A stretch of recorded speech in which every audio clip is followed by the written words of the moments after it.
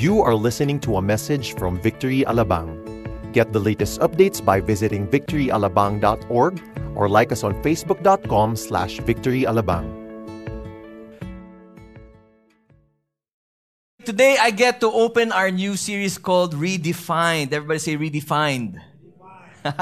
This would be an epic event in our church because we're making history basically. Why? Because this will be the longest series that we will ever do as a church. And we will be doing this in 16 weeks. Everybody will say, what? Yeah, 4 months. We're going to do this 4 months. So please tell your neighbor, be here 4 months every Sunday. Basically, we're going to go through the Sermon on the Mount. And just to give you an outline or an overview in the next 16 weeks, this is what we will be talking about for the next 16 weeks. It's Beatitudes, that's today. Next week's going to be Salt and Light, followed by Jesus and the Law, Murder and Anger, Adultery and Lust, Telling the Truth, Non-Retaliation, Active Love, Spiritual Disciplines, How to Pray, God and Possessions, Worry and Anxiety, Judging Others, Ask, Seek, and Knock, Entering God's Kingdom, Two Foundations, and we end there, okay? So I know it's medyo nakakapagod nga. I had a hard time, 16 weeks, just mentioning this one. But there are two gospel authors who actually wrote a Sermon on the Mount. One would be Matthew and one would be Luke. But Matthew has a more detailed approach on the subject. So for our purpose, we're going to use Matthew, all right? But this sermon happens to be the first and the longest sermon that Jesus had ever done. In fact, Brian Schwartzley says that the Savior's sermon, meaning the Sermon on the Mount, is crucial. Why? For it is one of the lengthiest, most complete expositions of what Christ expects from His disciples in their attitudes, behavior, and service to God. Now, this is quite true. This is the really lengthiest. But if you are a disciple of Christ, Jesus expects us to live in this way, in this manner, when you talk about the Beatitudes. The Sermon on the Mount is the most read and the most studied sermons across the globe. Yet it is also one of the most misunderstood.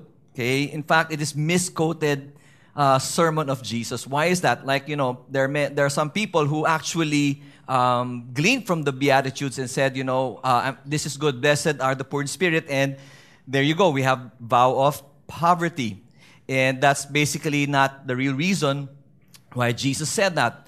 There are some communities out there that say, you cannot judge us because Jesus said, do not judge lest you be judged, right? So a lot of people all over the world have been misquoting, not understanding the meaning of the Sermon on the Mount. So the question is today, why did we name this Redefined? To best illustrate this, according to language historian Anne Curzon, she says this, that words change meaning all the time and over time. She says this is a phenomena that words really change their meaning every time, every single time. Now, to give you an example of that, for example, this word nice. Everybody say nice. Okay, can you tell that to your neighbor? You're nice. Right? It's nice. And, everybody knows that this is a positive thing. But the word nice used to mean, get this, okay? This is the first time also I got the shock of my life. Nice, the first usage of this word means silly. Yeah, you heard it right. Silly, foolish, or simple. Okay? It's far from the compliment that you hear, hey, you look nice. In other words, you look silly. Okay? So now, every time you're going to talk to your friend, you look nice. So you have a double meaning now, right? Another word is, of course, silly, but what happened to silly? Okay, let's look at silly. Okay, meanwhile, silly went the other direction, and the earliest use of it refers to things that are worthy or blessed. Can you imagine? You are blessed when you say, hey, you're silly. You're blessed. That's a thought, okay? Another word actually is this word, awful. I mean, how many of you use this word? That smells awful. Have you ever used that word? It's awful, right? But awful actually used to be known as worthy of awe. That's why it's full of awe. Awful, I guess. And we use that actually as our expression to the Almighty God. We say, the awful majesty of God. That's what we use, right? Right, and now it's different. That's why we need to be careful how we understand scriptures. Okay? Why? Because we might miss out on the original meaning of the scriptures, the original intent of the scriptures, what Jesus is really trying to say, or what God is really trying to say to us. Now, just like in the days of Jesus, the Jewish people basically also misunderstood God's law. Remember, in fact, Jesus would always hit on the Pharisees. Why? Because over time, the Pharisees, the Sadducees, and the teachers of the law, what happened? They missed out on the heart of the law.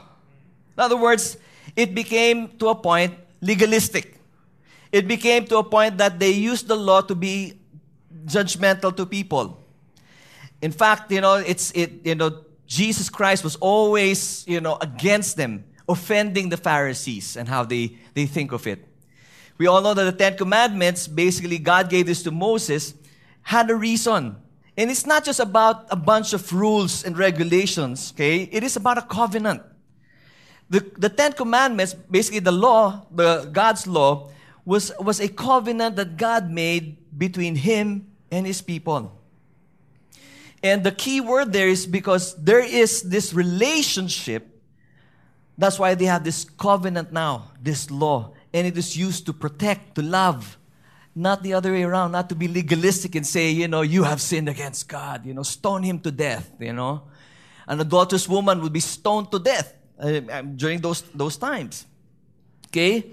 That's why Jesus said, I came, okay, not to abolish the law, but to what? To fulfill it. In other words, Jesus came to redefine the thinking of the Jewish people. He came in, says, you're missing the whole point. Okay? You're not understanding what the law means. They have misunderstood the law, and the meaning has changed. Now, all throughout the Gospel of Matthew, you'll find out that it's about Jesus redefining things to them, making them understand that this is how you should interpret what the law of God is saying. Okay?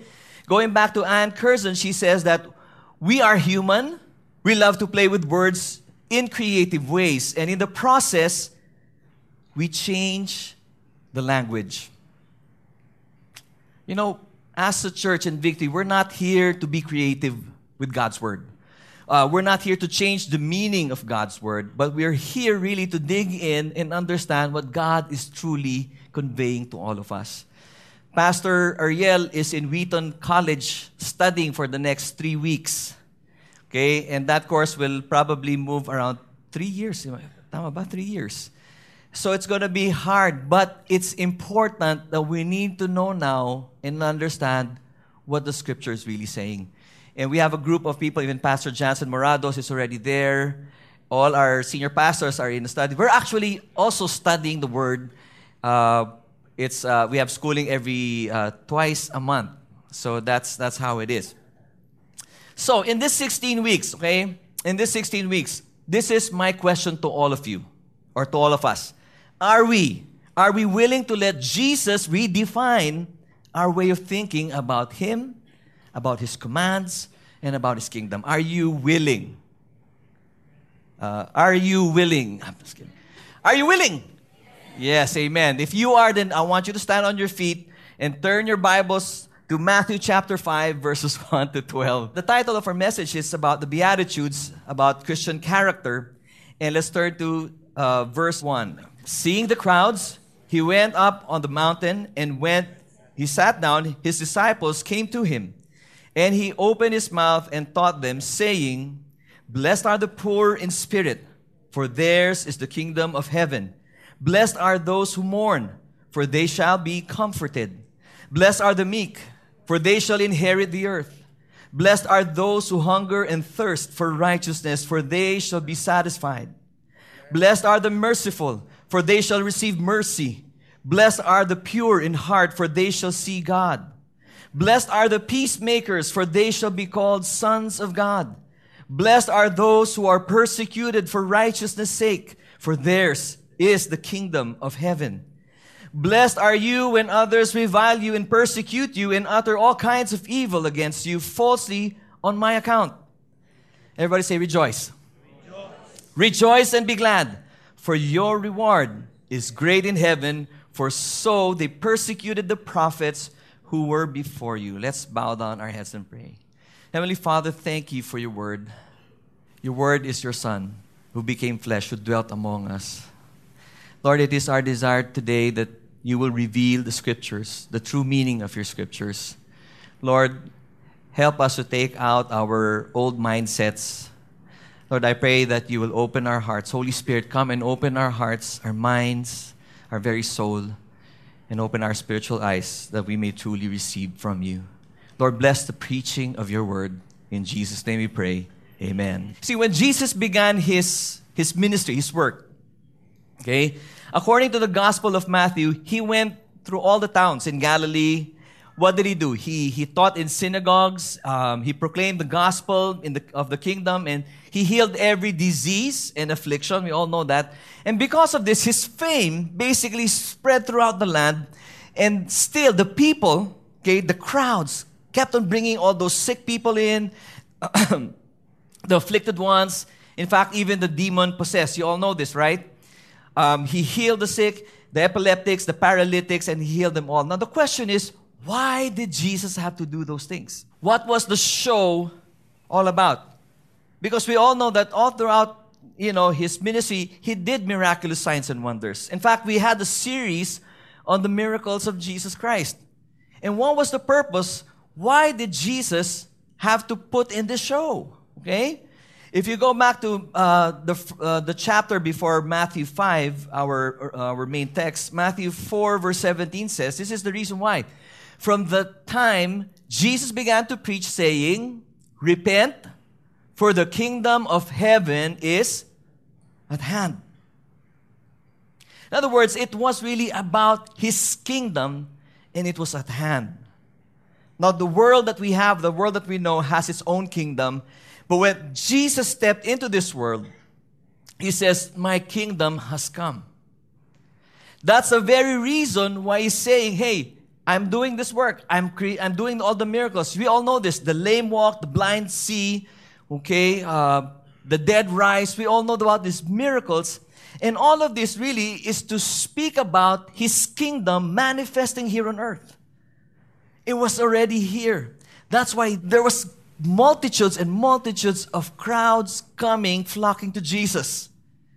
It's kind of like this, okay? Like this morning in Parañaque, I was really shocked that it was super full, and the 11 o'clock service was double full.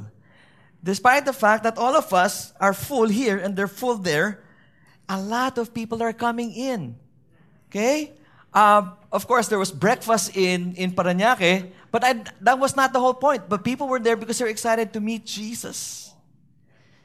And that's really the amazing part of this. It was about his kingdom coming.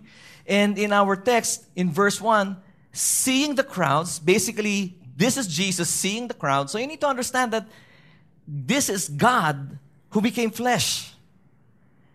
And Jesus saw the crowd. Can you just imagine that these are the eyes of God that see the crowd? And if truth be told, all of us, we don't like the crowds. How many of you like the crowds? How many of you like to go to MRT and join the crowd in the station, right? How many of you like the crowded traffic? Nobody likes the crowd. But Jesus had a thing with crowds. He saw them with compassion. He saw them with love. It's different. But seeing the crowds, he went up on the mountain, and when he sat down, his disciples came to him, and he opened his mouth and taught them, saying, let's pause there for a while, but what is so significant about mountains? You always hear the mountains, the mountain of our Lord. Remember of that? But if you search through Matthew, you'd be surprised that Matthew clearly places these special events when God would speak to his people. In fact, in Matthew chapter 4:8, remember the temptation of Jesus? Remember that? Jesus was taken up where? In the mountain. Another thing is that in Matthew 17 verse 1, the mountain of transfiguration. Okay? We all know this. Peter and the rest of the disciples says, let's make why don't we just feel good about this place, make a home here. It was in a mountain. And also the mountain of the resurrection appearance, where the Great Commission was given. Okay? It was also on the mountain. Mountains in Scripture often associated with God giving His revelation to His people. We all know Moses received the 10 Commandments on the mountain, right? And it's as if Jesus coming up on the Sermon on the Mount, coming up on this mountain, revealing this time, not just giving the 10 Commandments, but He's revealing now this law is now being fulfilled. In this case, Jesus now was revealing His kingdom to His disciples. Now, there were the crowds, okay? There were the crowds, but first and foremost, the audience of Jesus were His disciples. In our context, that's you and me. How many disciples of Jesus do we have here today? All right, that's all of us. If you love God, if you're a Christian today, if you believe in Jesus Christ, guess what? This is for you. This is for us. And then He pronounces the very first word. Okay, He opened His mouth. Okay, teaching the disciples, opened His mouth. And the first word that comes out from His mouth is this. He says, blessed. Wow. It's not, listen to me. But it says blessed.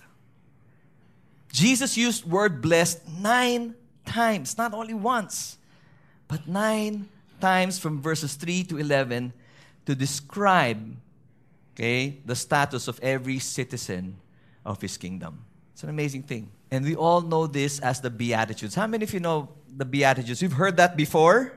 Okay, in high school, we've seen that in our, picture frame. That's a Beatitudes thing. How many of you know that there are only 4? How many of you disagree? How many of you know it's 8? How many of you know it's 9? How many of you don't know? I don't know. All right. We'll know. I'm glad you're honest. Praise God. But the English word beatitude is basically coming from that word attitude, right? However, the word attitude or beatitude is really derived from a Latin term called beatus, not Brutus, but beatus, okay? Meaning blessed. It's only a coincidence that the English language thought of the idea that this is the beatitudes, okay? The attitudes of being, okay? But the reality, the real meaning of beatitudes is blessed. So the question is, what does it mean to be blessed? What's the meaning of blessed? Okay? Well, the Greek word for blessed is this. It's called makarios. Makarios, okay? Which pertains to people who are being especially favored, fortunate, happy, and privileged. I mean, all those words. How many of you like to be that? How many of you like to be blessed? My goodness. Why am I talking to... You don't want to be blessed. You want to be blessed. Amen. All right. The Greek word for this, however, comes from another root word called makar. Okay, now you can listen to this. So makarios means favored, fortunate, happy, and privileged. But the root word makar, also a Greek word, it speaks of being happy in a way that is not dependent on circumstances. This is the kind of happiness that is unaffected by poverty, by your problems, by death faced by men. In other words, it is a state of contentment and bliss unaffected by circumstances. Okay? Big difference between blessed and happy. Happy, how many of you also are happy? You're happy you get a raise. You're happy you have a new phone, new car, new house. You're happy. These are external things that are happening for you and you're happy. But take out those external things, the question is, will you still be happy? That's the question. If you are going through poverty, if you are going through problems, will you still be happy? And Jesus said, blessed has nothing to do with temporary happiness that is dependent on external things. Jesus blessed is a kind of happiness, a state of contentment and bliss, unaffected by any circumstance. This kind of bliss is what you can call the state of blessedness. See, the reality is, if truth be told again to all of us, when we go through life's difficult times, we feel miserable, right? I mean, let's just be honest. Like, Yang said a while ago, you can just be honest and say, I'm weak. Yeah. But the kind of blessed that Jesus was saying is this kind of blessed. It does not matter what circumstance you are in. You are just blessed. It's kind of like being a superhero. You know what a superhero is? A superhero just stands there, all the machine guns, all the bullets, like, Wonder Woman did that, and Superman did this. Batman just ran away, because he had no superpowers. But it's kind of like you're the blessed man. The blessed man is just you stand there, and no matter what circumstance that you're in, hey, I'm blessed. I'm still happy. That's why when people look at you, okay, you're a Christian, they look at you with surprise. This guy is weird. I mean, how can this person still smile? He lost his house, he lost his wife, he lost his children, he lost blah, blah, blah, blah, and all those stuff. But he manages to smile. In my first year of marriage, okay, I lost my business, I had nothing, we had nothing. So I was so miserable, my happiness was no happiness at all. I was so unhappy, I was ungrateful, I was angry at God even. When I look at my wife, it's just amazing how she can still smile at a time of crisis. Cannot imagine what she has. Because I wasn't saved yet. She was, she was already saved. She was a Christian. I wasn't. I was just looking at her life and I said, what? It's either I married a crazy wife or it's the true thing. So of course I find out that the reality is because she is blessed. No matter what circumstance that we were facing, she would always say, God is good. Amen. So the question next is this: who are blessed? We love that word. You want to be the Superman blessed, right? No matter what arrows or storms or whatever happens, you're just not, you're okay. But who are blessed? Who are given this superpower, if I may say? Who are blessed? Let's look at scriptures. First of all, Jesus said, those who are poor in spirit.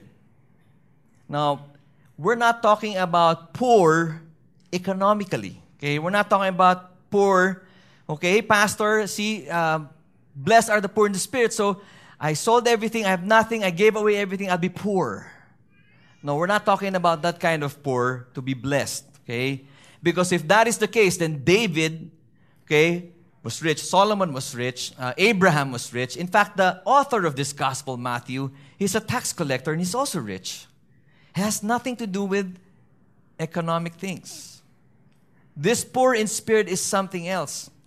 The expression poor in spirit really is related to biblical humility. What the Bible says about humility. Where a man sees himself according to the Word of God. In other words, it is an acceptance of your state, your spiritual state, that you are nothing. In fact, the word poor is not, if you translate that, if you really get the true meaning, it was just more than poor. It was beggar poor.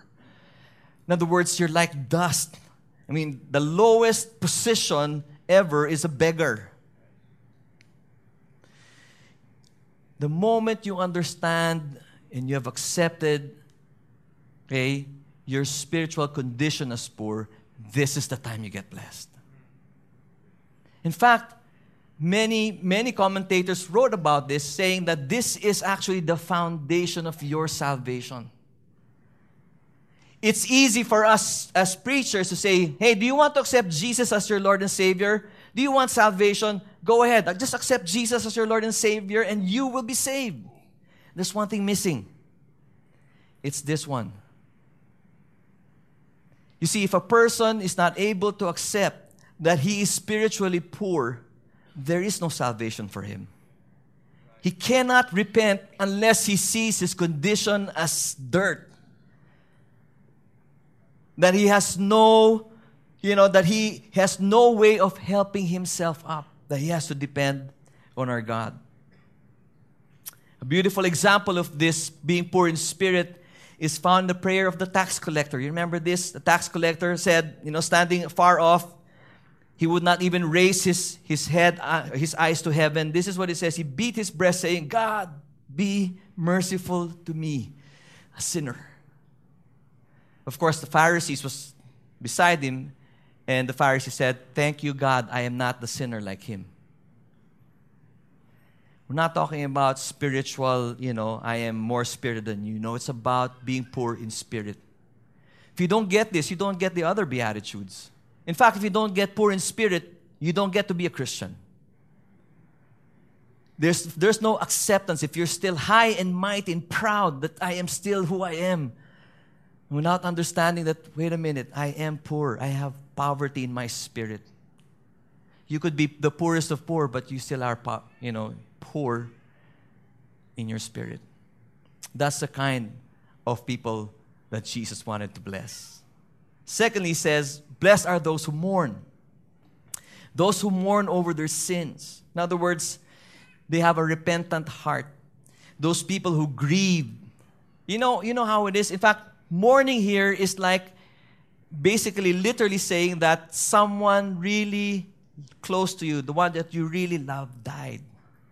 It's the same word that Jacob felt when he lost Joseph.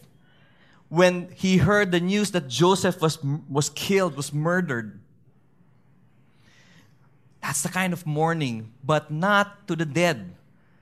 Mourning over your sin, that it has actually offended a loving God. That is the kind of mourning that Jesus wants to bless. Thirdly, he says, the meek. Blessed are the meek. The ones who's humble or gentle or kind-hearted. Okay? They're not the weak things. Okay? Don't misunderstand. When you're meek, you're not weak. Although we are weak. Well, when you're meek, that means you have a gentle, kind-hearted spirit. Humble. And get this, self-controlled. You see, you can be meek, and people will misunderstand that as weakness. But to God, no, meekness is about being self-controlled. You don't do things right away, rashly. That's the kind of people that Jesus wanted to bless. And he says, bless those who hunger and thirst for righteousness, those who actively seek the right standing with God. Remember last week, you had the preaching on Joseph. Bodhi was here. He preached on Joseph.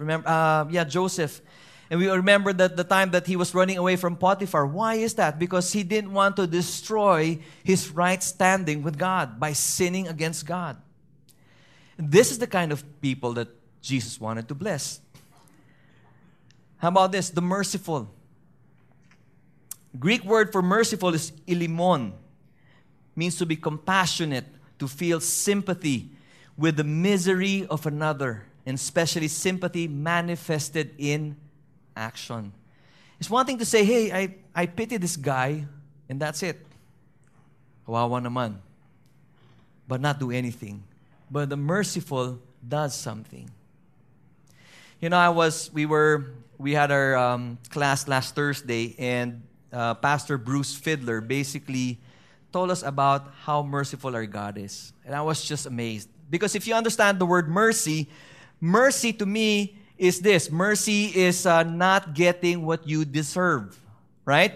You're supposed to be punished by God for your sins, but He says, no, I won't punish you. I won't give you what you deserve. But when we understand scriptures about the mercy of God, it's different. You know how mercy is in the eyes of God and the heart of God? It's not about the punishment, but He looks at you, He stares at you, and sees that you are helpless, that there is no way in your own ability that can save you. See, that's the kind of mercy that God gives us. He sees all of us helpless, cannot do anything but to trust God, to ask God. And that's the same mercy. Be merciful. You won't be merciful. Remember the parable of Jesus of the unmerciful servant, right? What happened? He was given mercy, but to the other servants, he was not merciful. How can that be? Remember, the starting point is being poor in spirit. Then you could be merciful. What else? Jesus said that you are blessed. Blessed are the pure in heart, those with integrity, moral courage, and godly character. In fact, pure in heart should not just be restricted to, moral or sexual purity. That's not just about it, okay? It actually denotes, if you truly love God with all your heart, mind, soul, and strength, that means you have this undivided loyalty to God and God alone. That's the kind of purity. You do not mix your loyalty to God. That's the kind of pure heart that Jesus looks at. What else? The peacemakers. Okay? Do we have the soldiers that, how do you call them? Peacemakers. We have a group of that, right? Peace Corps. We're not talking about that.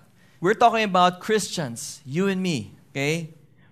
Who are able to bring peace, who are able to bring reconciliation, who are able to bring forgiveness, who are able to mend broken relationships wherever you are. That's the kind that God or Jesus Christ wants to bless. He says also, bless those who are persecuted for righteousness' sake. Those who are persecuted and treated badly for doing what is morally right. I have a friend. Okay, I have a friend. Good friend. When I was young in the Lord, he was still is one of the leaders of our church. May I say elder. But this friend of mine, I looked to him. Why? Because he was really inspiring. He never gave up on doing what is right. Even if the norm in their company was to give under the table money or grease money to do things, to make things, go. He and his team, okay, he's in sales. He and his team says, no, we're not going to do that. We're going to trust God. We're going to stand on God's word that He will be my blessing. He will be my source. With that, at the end of that year, they became top in sales. Promoted. God blessed him. He would not compromise. Those who are persecuted, even if they were persecuted, but for righteousness' sake. What else? Jesus says, blessed are you. Okay, can you turn to your neighbor and say, blessed are you? When others revile you and persecute you and utter all kinds of evil against you falsely on Jesus' account. But not your account. It has to be Jesus' account. All right? Because it might be your fault. That's why they're, probably you've sinned against Him. That's why you're receiving that. But on Jesus' account, Bible says you will be blessed. When people insult you and persecute you, falsely say all kinds of evil against you because of your association with Jesus. I heard that, okay? In fact, when I first got saved, I was a Christian. In fact, I'm the only Christian in our house, in our family rather. And they heard about this and they were sort of like persecuting, not the persecution of King Herod. You remember that? Nero, not that kind of persecution. The persecution was insults. Okay? You change your religion. Once you're this, you should die like this. You can't be that. You can't. I heard everything. I sat down with the elders of our old church. Yep. Including my mom, my uncle, my sister-in-law, just to, sort of like persecute me for what I believe. And Jesus says, you're blessed.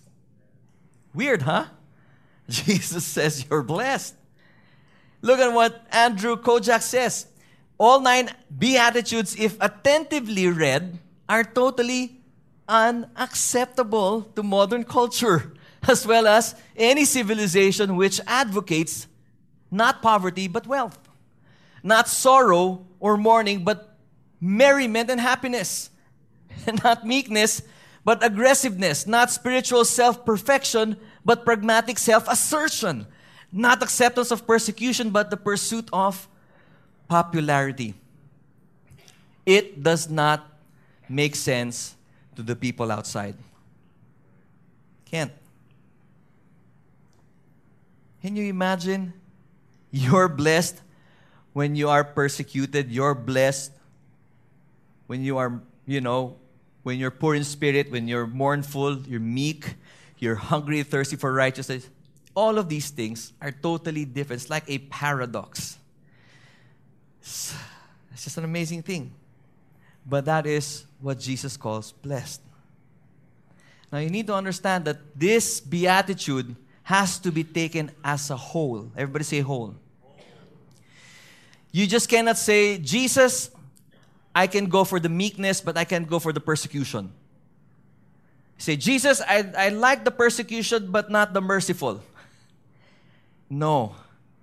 All these beatitudes, these blessings that God gives us, has to be taken as a whole if you are to be called a Christian, a follower of Christ, a disciple of Christ. It has to come together. So the question is, what are the blessings, right? What's the reward? Well, let me just put it in one picture. The kingdom of heaven is theirs. They will be comforted. They will inherit the earth. They will be filled. They will be shown mercy. They will see God. They will be called sons of God. But it's quite interesting at the beginning, the reward was theirs is the kingdom of God, or the kingdom of heaven is theirs. It didn't say the kingdom of heaven will be there, but it says is. It's present. In other words, there is something, okay? If you are a Christian, if you are a follower of Christ, there is something already that is at your grasp, that you possess. The kingdom of heaven is already with us. You know why? Well, first of all, I know I'm forgiven. I got that. Are you forgiven? Second, does God still count your mistakes, your sin? No. Third, I also possess eternity. I don't have it yet, but because I have Jesus in my life, I have possessed eternity right now. At this moment, I have it. You have it. If you are in Christ, then you possess something, the reward. You have it now, but you're going to have it later. It's that sense of joy and satisfaction that you have regardless of what you go through in life, regardless if you're being persecuted, regardless of all the problems in the world. I still have that joy. You know, most of you know this, but we saw a different perspective as a friend, as a co-worker with Pastor Ariel. I saw what Pastor Ariel and Shirley went through, seeing the ordeal of bringing Jerome to the hospital, fighting for his life, and all of us are praying. But yet, Sunday after Sunday, it puzzles me how Pastor Ariel from Asian Hospital will just dress up, suit up, and come to the service, and he'd preach again. Next Sunday, after that Sunday, goes back to the hospital with his son. Next Sunday comes in, preaches again. I mean, he could have just asked us, bro, can you just preach for me? And I'd understand. But what is the difference with this man? Because he's poor in spirit. What's the difference with this man? Because Christ is in him. He is not moved by any circumstance. He stays there. It's painful. I'm not saying it's not. It's painful. We saw the pain and agony. But He holds the promise that the kingdom of heaven is with Him. Jerome might not be here, but we know that he is in heaven. We might not be here, but we have this eternal perspective. In fact, John Stott said this: the blessings promised as an unearned free gift are the gloriously comprehensive blessing. It says comprehensive. Everybody say comprehensive. That means you can understand this. I mean, it's there within reach. Comprehensive. The many things that He can give us. Okay, blessings of God's rule, meaning His kingdom. Tasted when? Now. And consummated when? Later. Including the inheritance of both earth and heaven. You know that our inheritance is both earth and heaven.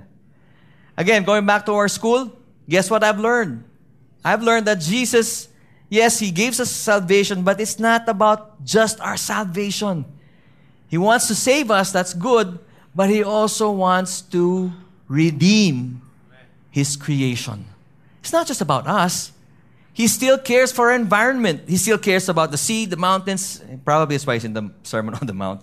But He is actually concerned about this. And He says, when He returns in all His glory, Jesus will not just save us, but He will restore and redeem what was lost by the first man here on earth.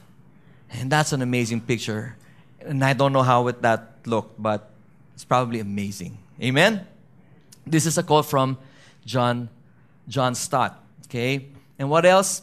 He says, comfort, satisfaction, and mercy, and the vision, and get this, sonship of God.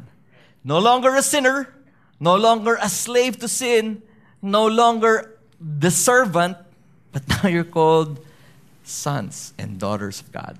Isn't that amazing? That is the reward that we have. Paul says, as I end, in Ephesians chapter 1, verse 3-4, he sort of like summarizes this in Christ. He says, blessed be the God and the Father of our Lord Jesus Christ, who has blessed us in Christ with every spiritual blessing in the heavenly places, even as He chose us in Him before the foundation of the world, that we should be holy and blameless for Him. The blessing is in Christ. And I have only one point for our preaching. It's just as simple as this. Our blessing in Christ causes us to be like Christ. Because if you put all the Beatitudes together, think about this. Who was poor in spirit? Jesus. Who mourned? Bible says that He was a man of sorrow. Who's meek, gentle, self-controlled? That's Jesus. Who's merciful? Jesus. Who was persecuted? Jesus.